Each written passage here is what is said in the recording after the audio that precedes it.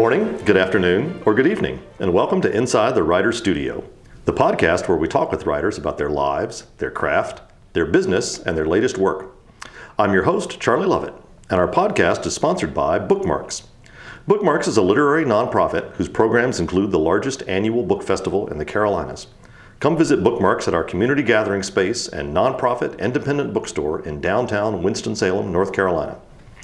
Inside the Writer's Studio is back after a little holiday break, and we have a great lineup of writers coming in 2019. My guest today is New York Times bestselling author Roshani Chokshi, whose new YA novel, The Gilded Wolves, was published on January 15th and launched right here at Bookmarks. Roshani, welcome to Inside the Writer's Studio. Thank you so much for having me. I'd like to start out a little bit by talking about your journey, because the more I learned about your life and your background, and the deeper I got into The Gilded Wolves, the more I thought, no one else could possibly have written this book. Your father's Indian, your mother is Filipina. What was it like growing up in that mix of cultures in a place like Atlanta, Georgia? Oh my gosh, the best food ever. The best. It was phenomenal. And I grew up in an extraordinarily warm family, so food was always, it was the first, it was like the nexus of our home with everything, and learning how they cooked outside of what might have been like their cultural background. My mother never cooked Indian food growing up, but she learned how to do it after she married my father. And there's stories in that. And there's stories in the imprecision of cooking. Like when I watch my grandmother cook, it's always a handful of this and a handful of that. And I'm like, a handful? Measure your hand, What are you talking about? But it's where those blurred lines are that there's so much room for story. I read that you started writing by creating Sailor Moon fan fiction. Absolutely. Can you tell us a little bit about how that worked? Did it have a cultural twist to it? Or? It did. Well, it was a lot of like self-insert Sailor Moon stories. So I was now a Sailor Scout, and all the other Sailor Scouts looked like my best friends. So we were a pretty diverse bunch. Filipino, Indian, Black, Jewish, all this. And for us, it was just about putting ourselves front and center in the stories that we wanted to read. When did you start writing fan fiction? How old were you? Oh my God, I think I was like 11. I think this is an amazing thing. It didn't exist when I was a child, but I have a child who's just finished the first draft of her first novel. Oh, that's amazing. But started out on fan fiction, and I think it's a great way to sort of it's fantastic. Practice. Yeah, because like you have the arcs, you already have all the emotional buildup, so you don't have to do much, and yet you can play around with all those boundaries, and it's just really inspiring, and it's your first taste of a writing community. I don't know, I wonder if you feel this way too.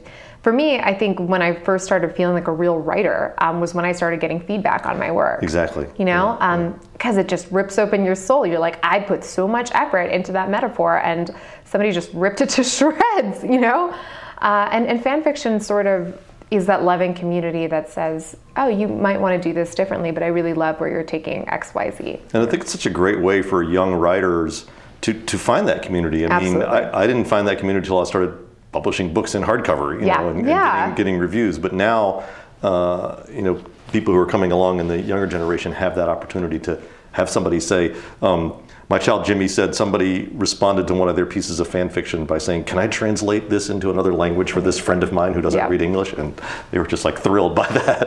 Absolutely. It's so cool. It really is cool. Your previous books have earned a lot of praise and awards. And in 2018, you published the first book in Rick Riordan's new imprint. How did that come about? And what was it like working with Rick?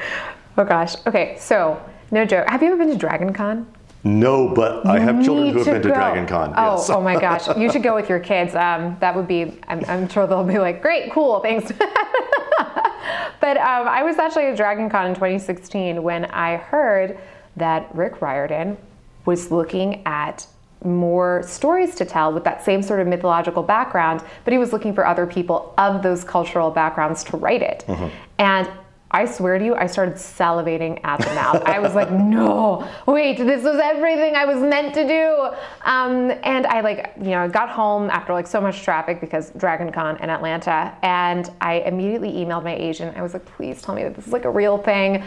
And she dug more into it, and we found out that it was going to be a thing. And so I wrote like the first 3 chapters in a fugue state. It was very heavily ripped from my early Sailor Moon fan fiction, completely and totally self-insert. And also the first character I've written who was so like straight from the heart. You know, we were most similar character I think I've ever written to myself. And I think there's something to be said with writing a story that is so like id driven, so wish fulfillment.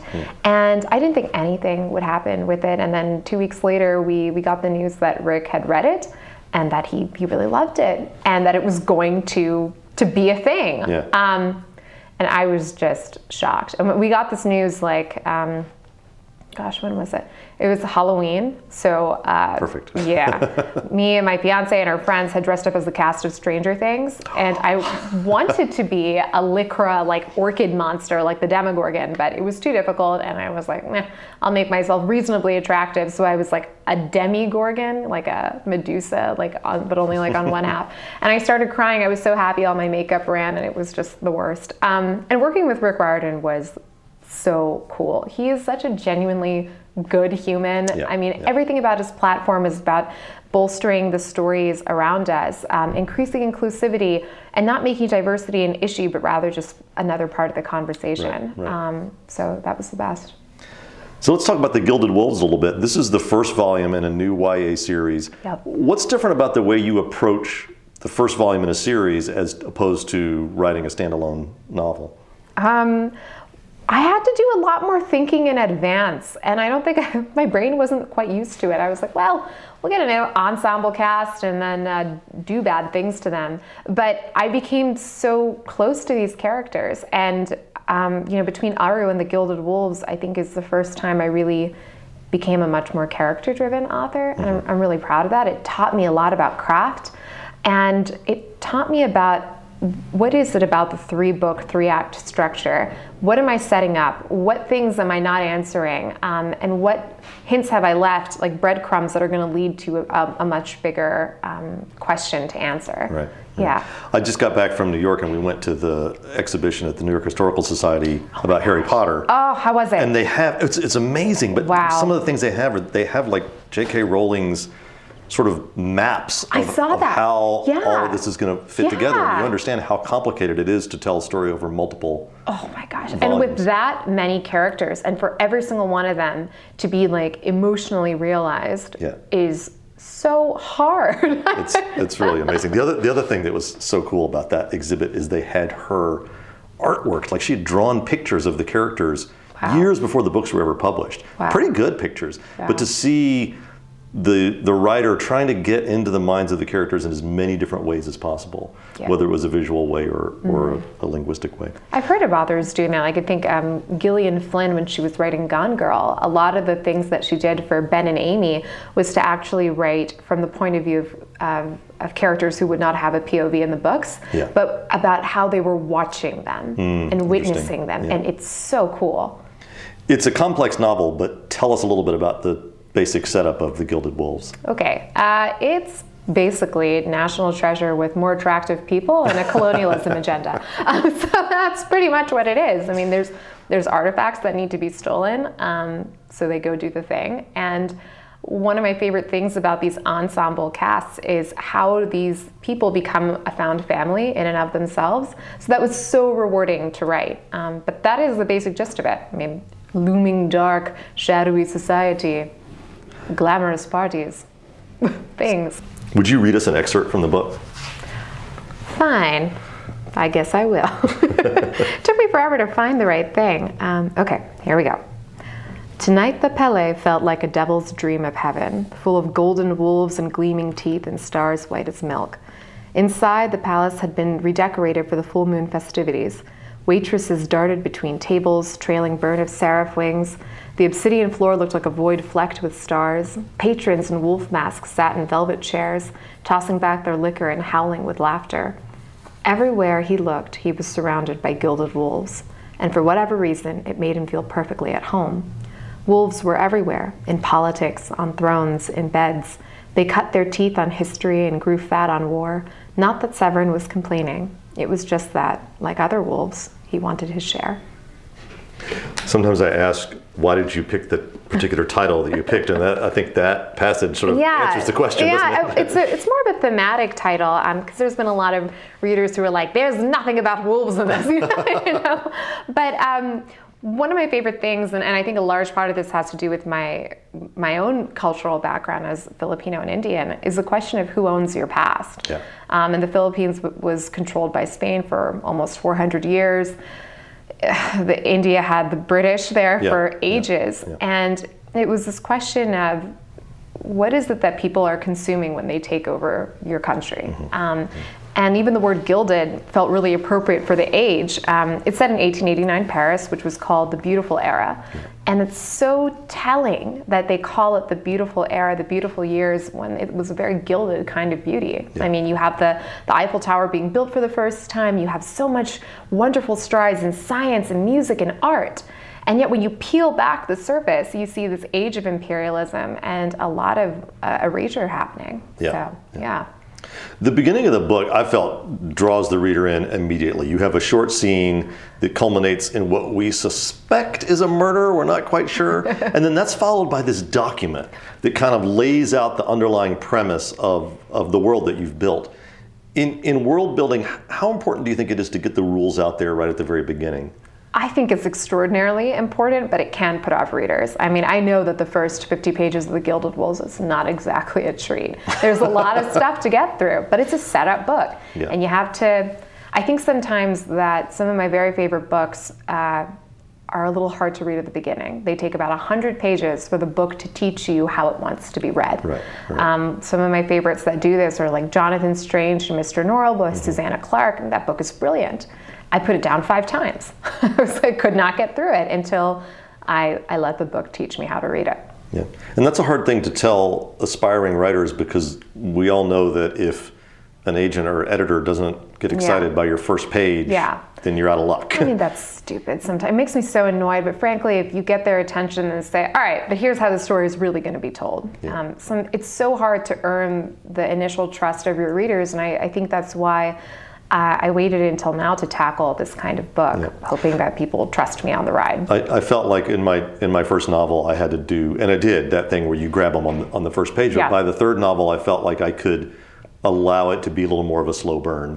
And so that you have this more sort of deep background that makes the stuff that happens later have some weight to it. It's hard. But, you know, at a certain point, I know this was the best book I could have written at the time and at the skill level I possessed, and I'm ridiculously proud of it. Talk to us a little bit about your technique for world building. Did you have, you know, we talked about J.K. Rowling having charts on the wall. Did you have a chart on the wall or a Bible that's like, this is how this world works? Or did you sort of figure it out as you went along? So when I'm writing, I take up pretty much every available surface in my office. My door is covered in just these weird hieroglyphic notes to myself. And it's just taped over in terms of, what do I know about this? What does the reader need to know about the scene that they're in? And so it's a constant tension of, what do I know? What do they know? What do the characters know?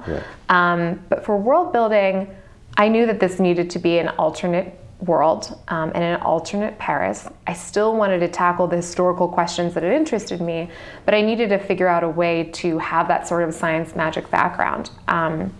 And I'm a huge fan of ideological tales, like Tower of Babel. I was a medievalist in college, so being able to dig, there's so much stuff in like the Old Testament that is endlessly fascinating. So many things where there's this interplay of context, language, the layering and use of the word that I really wanted to play with it, and that became the source for the science magic that's in this world. The book is set, as you said, in Paris, but it's this alternative version of Paris. Why did you choose a real city rather than just creating your entire world from scratch? I honestly, when I'm thinking about building my own worlds, I get very sleepy, or I get very hung up on the details of things that I don't end up using. I'm like, well, what would they eat? What do I want to eat? And then, the whole day is gone. I'm just like, I should bake cookies, something like that. So for me, the reason why I chose to set it in Paris and at that exact time was because it let me play with the 1889 World Fair. And what I really wanted to have was that tension of industry, science, and horror all at the same time. So it was all built in. When I think about world building, I immediately go to Tolkien, who started with languages. He created his world as a place to have people inhabit these artificial languages that he had written, like Dwarfish and Elvish and things. Yeah. What was your original impetus? What was the thing that you said, this is the thing I want to build a world around? Oh gosh, I think my original impetus and my remaining impetus is some narcissism, really. I was like, where do I want to be? What world do I want to hang out in and explore? And where do I see myself? That's I think where I first started writing, to see people like me in stories. And I've had the extraordinary opportunity to go to Paris a couple times, and it's a place that only gets more magical with each visit. I'm reading another Paris novel right now, and people just love. It's one of those places people love to set novels. Oh yeah. And I think there's something that just draws people in. But I think it's also so important to set a novel in a place that you personally are passionate about, even if you don't happen to live there. Yeah. Tell us about your first trip to Paris.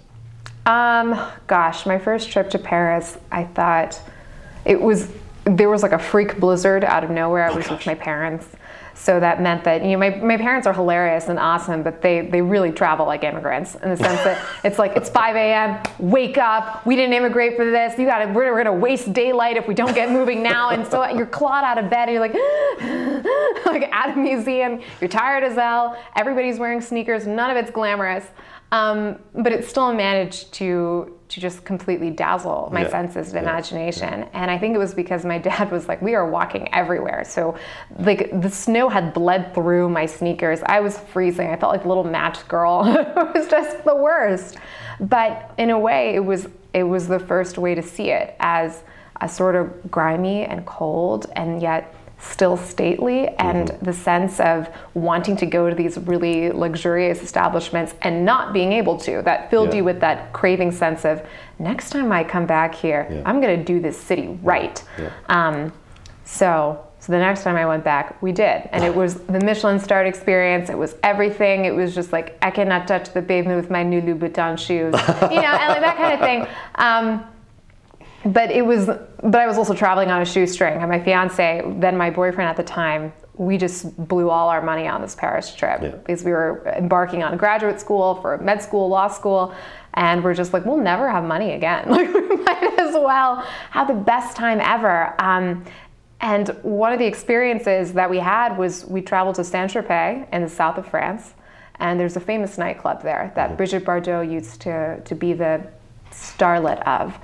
And I was like, we really need to see what is inside this nightclub. I mean, like you're seeing it, and there's this huge black door and lights and glitter and like smoke unraveling in the air, and you're just like, oh, wow, what's there? And we found out from the bouncer that Tom Cruise and Katie Holmes couldn't get in the night before, so it wasn't boding well.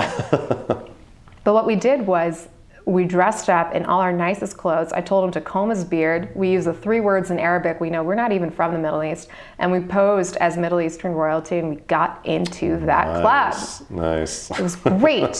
And I felt so bad because I suppose when you're a princess, you're very haughty to people. And I really wanted to tell these girls that I loved their outfits, but I didn't. And I was very mean. I was like, oh, don't look at me. Your shadow is touching mine. I spent 180 euros on a gin and tonic. I didn't eat for 3 days. But man, that experience of feeling like you've slipped into a different skin, of being part of a glamorous, glittering world that at your core doesn't really want you there.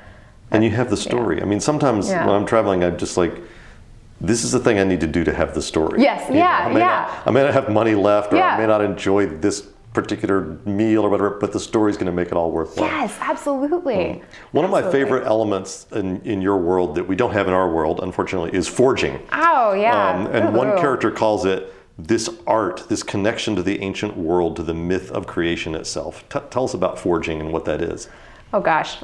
Magic systems are hard. So basically, the story goes that when the Tower of Babel fell, the bricks or fragments of it became the source of a magic called forging. And what it does is essentially add animation to things. It's called like a sliver of God's power, not quite the ability to create life, but to give life to things that are already existing.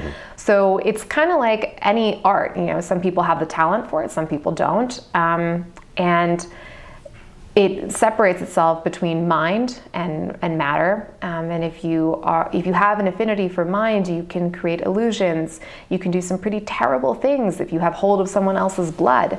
And if you have the matter for it, a matter affinity, it's either solid, liquid, gas. It can be plant matter, metals, that kind of thing. And it was really interesting to me because a huge part of it is dependent on the individual artist's will. Like there has to be an answer for why, if they have this technology, they're not technologically up to speed where we are. And that's because it's also individually based. You can't build a building with 100 different artists. Right. Yeah. Forgers usually discover their ability about the time they turn 13. Yeah. And you're writing a novel for young adults. What are you saying in that to your readers about emerging identity and this being a time of life when you start to discover, who you really are? Yeah, I guess I've always thought of it as when I hit puberty, that was the worst, and falling in love for the first time was the worst. You've got no context for these emotions. I genuinely thought I was dying. Like when I saw my crush from at the end of the hallway, the horizon is tilting, I can't breathe, everything is the worst, I want to sink into the ground. And I guess having those powers at that age and setting these characters at an age where they're in their very, very late teens, early 20s, to me is about how we are constantly discovering new dimensions about ourselves. And that's always the allure of children's literature, that we can end up differently than how we started out. But I hope it's something because I think a lot of adults will enjoy this book as well. Thank you. And because I think that's a conversation we ought to always be having with ourselves. Absolutely. About what is my real identity, and then what do I need to do to honor that and to embrace it. We don't stop becoming fully realized people when you hit 18. No. And one thing I wish was different about the young adult scene is how we need older characters, and we need to constantly engage with not just the feeling of firsts, but the feeling of seconds, of thirds, of how we are constantly being remade by the experiences around us. Yeah. You infused a lot of your earlier works with mythology. How does mythology inform The Gilded Wolves? Mythology is just the best. I love it. I think for me, the cool thing about mythology is it's always intended to explain the world around us. It's to explain the unexplainable. It is to give a face to the things that terrify us. And I love that in particular for the world of The Gilded Wolves because it is so filled with history, and history itself is a myth. It's told by the conquerors. It's told by the people who lived to survive what happened. And I think that's where mythology really informs the heart of the world, where I really, really wanted my readers to start questioning the information that they have, to peel back what looks gilded, to question things.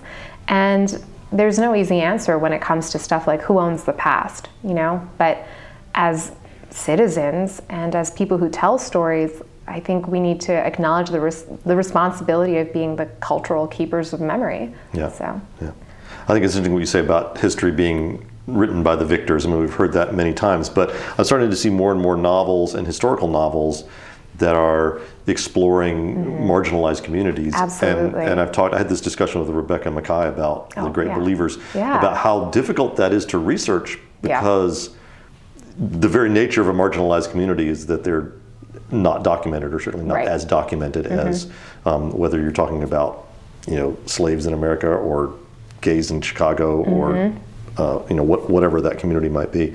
And so it becomes this place where the novelist can fill in some space, I think. Yeah, and it's a weighty burden too. I mean, my mom is always getting on to me about where is her Filipino mythology story? And I'm like, I want to do my best, but the truth is that it's just not as well recorded. Like when the Spanish came, they took away everybody's last names. I don't know any indigenous Filipino surnames, and they gave them a whole different religion, and the meat of those stories were scooped out. Versus when the British came to India, they still allowed them to practice Hinduism. The British and German actually did a really great job of protecting these early translations of stuff. So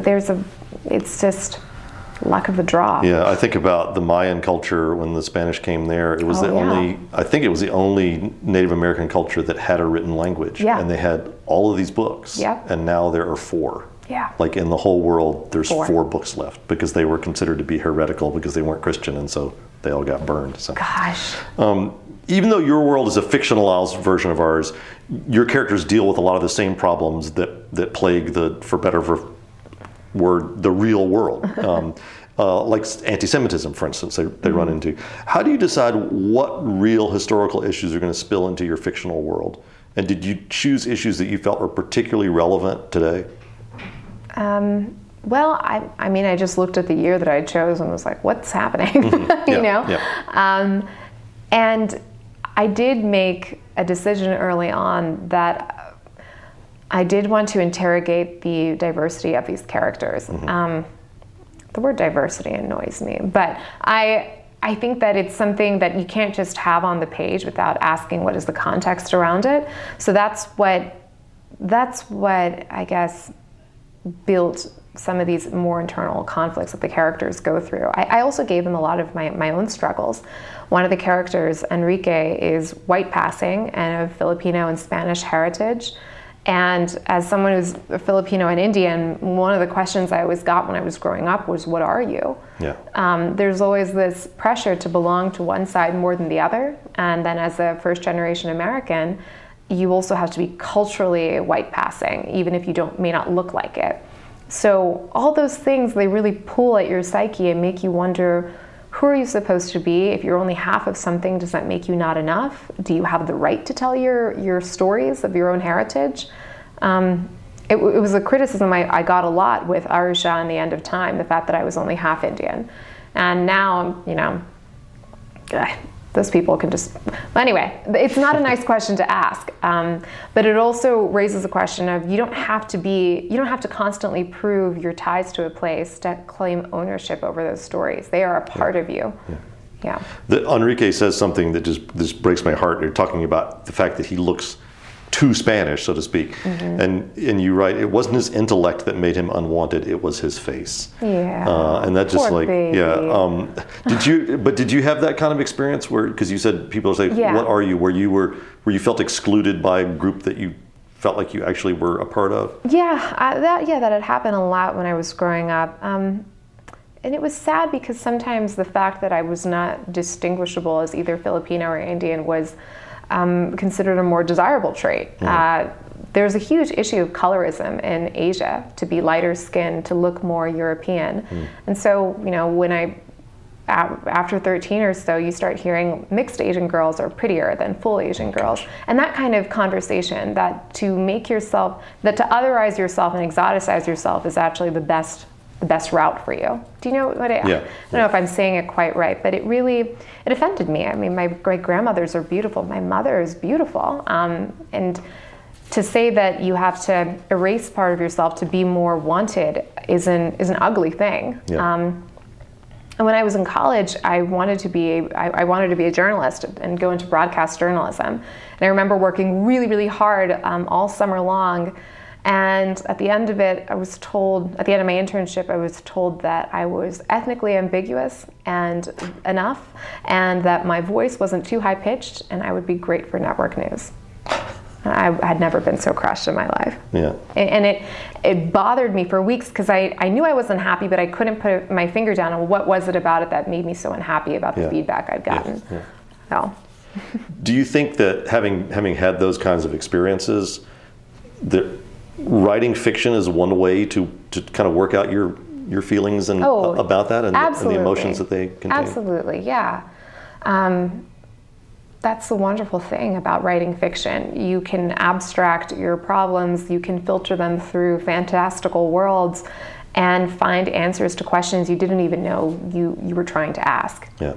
I think you go back to what you said a minute ago about the way that people said you weren't Indian enough to write about India. I mean, I think this is a point at which we maybe are taking our fascination with and importantly our interest in diversity, cultural diversity, a little bit too far when we say that agree. that for instance, a male author shouldn't write a female protagonist, or a white female shouldn't write, somebody who's from Portugal, or what. Right. And that just seems like part of what we do is we imagine if we only wrote about people who were exactly like ourselves, we wouldn't write very interesting books, would we? Right, absolutely. And that's where the power of relying on the voices of other people comes into play. I mean, I used a lot of sensitivity readers for The Gilded Wolves. I even had Indian sensitivity readers when I was writing Aru. It's not as if one ethnicity can speak for all, and I think I completely agree with the sense that when you write outside your lived experience, you should, in the sense to reflect the inclusivity of the world around you, and to rely on sensitivity readers and beta readers and thorough research to do it, to write those stories without causing harm.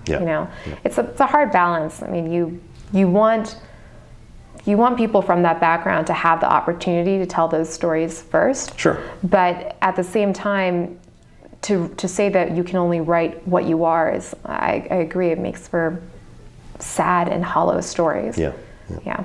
I'd like to talk a little bit about the building blocks of a novel for a minute. The words, the sentences. A friend of mine, I said I was going to be interviewing you, and she said, "Oh, I read one of her books. It was lyrical." Was the word that she used to describe it. And I think it's true. I think your sentences have a lovely sound and rhythm to them. Thank you. How conscious are you of the shape of a particular sentence as you're writing, or is that something that comes naturally, or is that something that you bang out in revision? It's kind of a little bit of both. I think with my first drafts, they're not beautiful at all, but I think my natural voice does steer a little towards the violet tinged. I can't help that. When I was growing up, my favorite author was Angela Carter. I mean, I drank her books. They were so beautiful. And it was those authors who played so much with prose and who still made me feel something on a really deep level that really inspired me to start writing. So yeah, it's a mix of both. I love the moment of revisions where the stories, are fine, and the emotional arcs, I've got it right. And now I can go back and really sit and linger with all of those POVs and think about what the world looks like from their perspective and what their voice really sounds like. I find sometimes a sentence when I'm in revising and editing mode, as I work through a manuscript, a particular sentence will just keep jumping out at me. And actually the novel I have coming out next year, that particular sentence, I finally just said, I've got to rework this so this is the last sentence in the book. Because if it makes me feel this way every time I get to it, that's the feeling I want my reader to have when they close the book and they're finished with it. That's amazing. I love that. Do you ever read your work aloud to yourself to sort of hear the rhythm and the sound of it? I definitely do. Towards the end I do.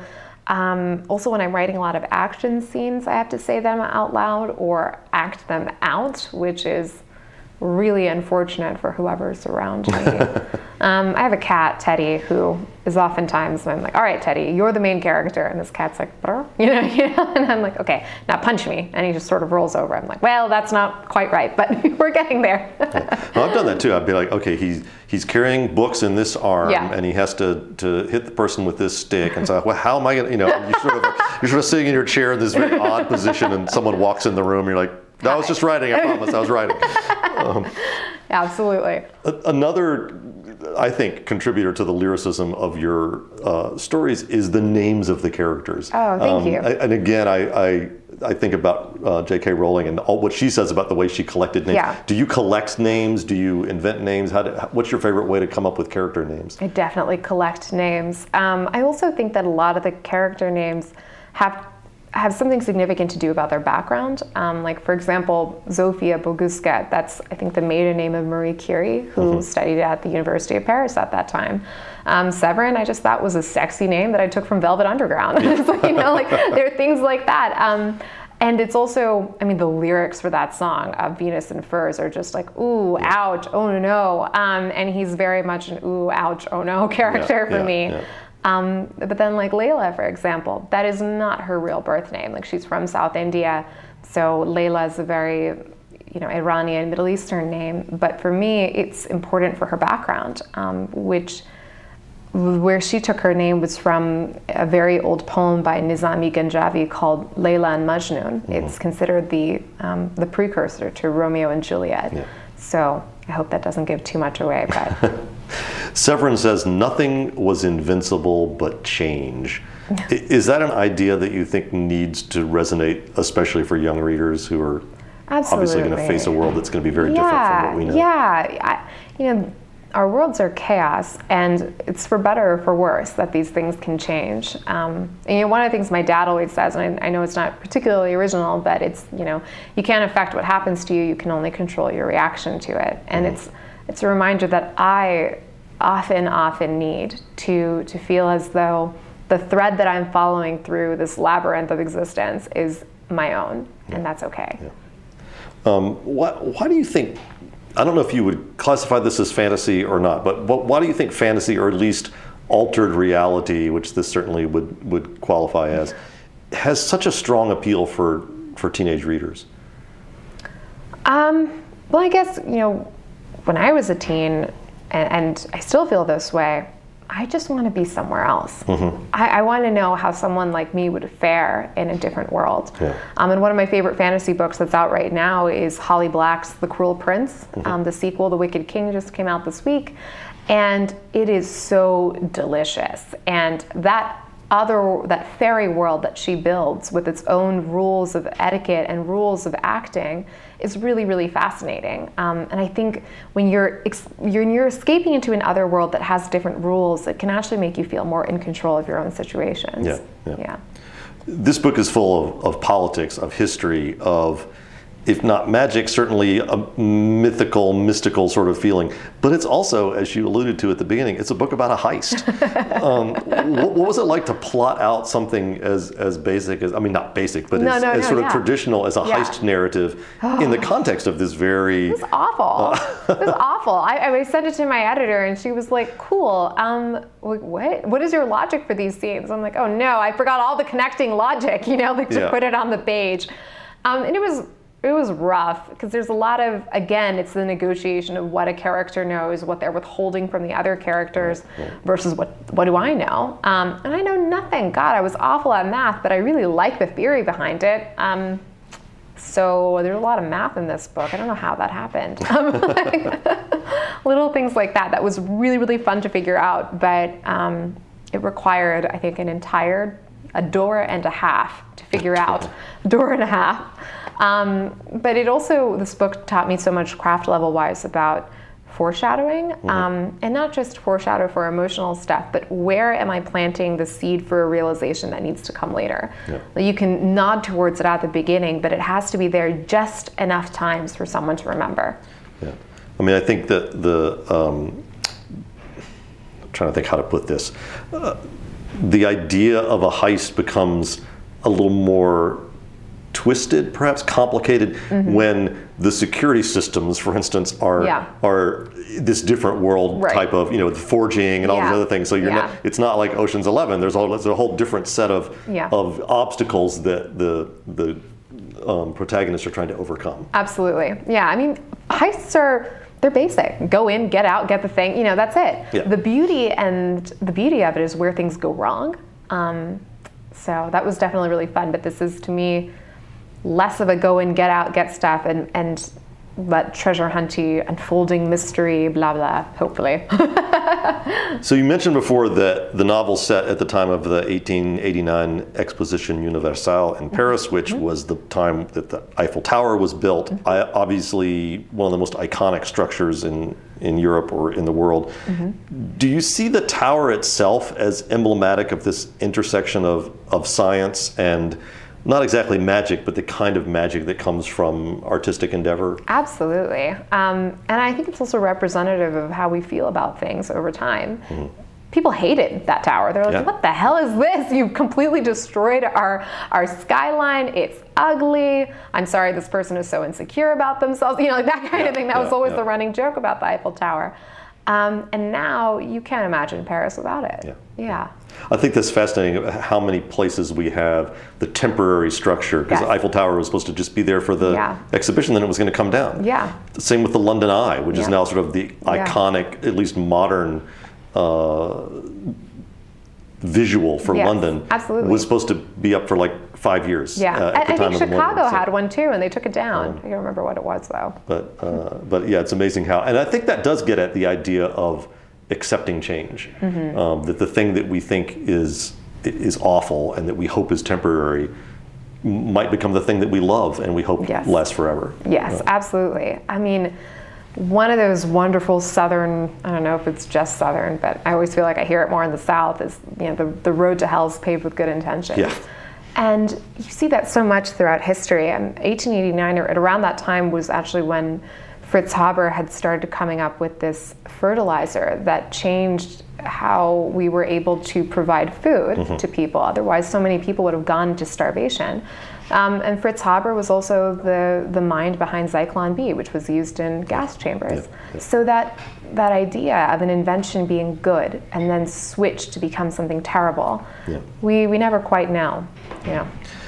So I'm going to go slightly personal for a minute because my daughter actually is a wedding planner in Atlanta. Oh my gosh. Where you live and where you're planning a wedding. And she's planned a lot of way. multicultural weddings. Oh, that's so cool. So I have this vague inkling of what you're going through planning a wedding that has multiple Asian traditions in it. First of all, congratulations. Thank you. You're planning such a wedding coming up soon. But also, can you compare that process to the process of writing a book that also draws on different cultural influences? I mean, did you ever think, which world am I in today? Absolutely. Wedding planning, gosh, hats off to your daughter. I feel like I'm the most ridiculous bride ever.